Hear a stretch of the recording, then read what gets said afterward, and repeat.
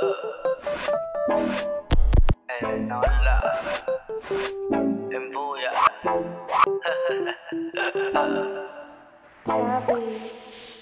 Có chối.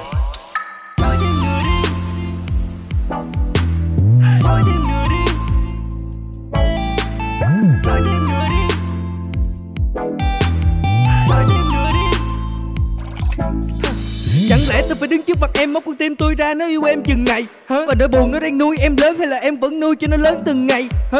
Ở bên cạnh tôi mà em còn như vậy thì thà em giết chết tôi đi còn hơn. Mỗi đêm em khóc ai là người chứng kiến khi mà hắn bỏ rơi em một mình cô đơn. Trong mắt em xem tôi là gì hay đơn giản chỉ là một thằng đuôi. Tôi biết hắn đã không tốt với em thế mà em vẫn cứ chối là bên hắn vẫn vui.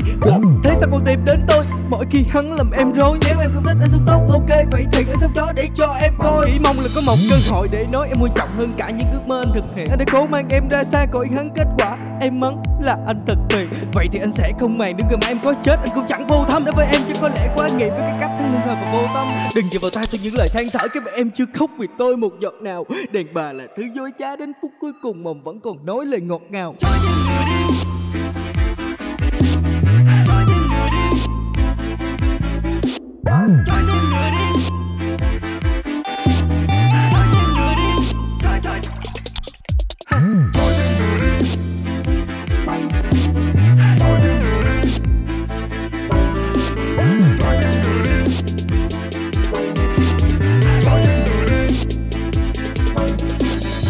Hello em yêu, cũng lâu quá anh không gặp em đó.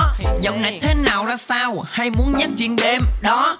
À mà anh ghẹo chứ hôm nay em tìm anh làm gì? Mắt em ướt lệ đôi môi rung rung đó là mi bạc bạc ôi thương em nhỉ. Hay là em còn vấn vương vào cái tình yêu còn tinh tí. Vậy mà bỏ anh để lết đi theo cái thằng yếu sinh lý. Lúc đó chắc tại anh bận, cộng thêm phần vừa kém kinh phí. Vì anh đã không có nên không thể tạo ra nguồn kinh phí. Vẻ đẹp em vẫn dữ dội, luôn nằm trong tim anh. Bản chất thật thà chất phác cũng nằm trong tim anh.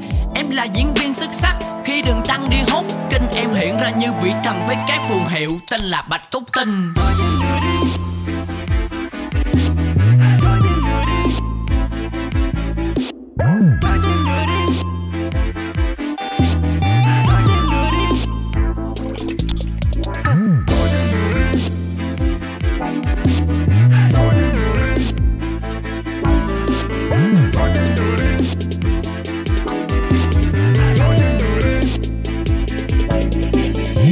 Anh nghĩ là em nên dừng lại những lời chất lưỡi và đầu môi.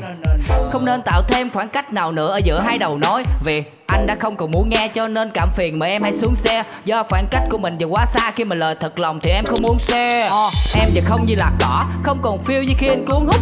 Giờ là đêm nhưng mắt anh màu đỏ, không phải tại buồn tại do anh muốn hút. Đời là phim còn ta là vai diễn, vậy xin chúc mừng em đã đóng tròn vai. Em như chim bay từ lại biến nhưng mà thử nhìn xung quanh em còn ai. Em nói em dặn là đừng để cho con trai làm tổn thương và đặc biệt là người lạ.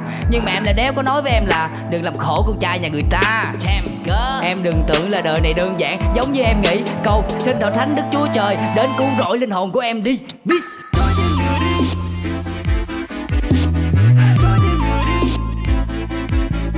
Chấm.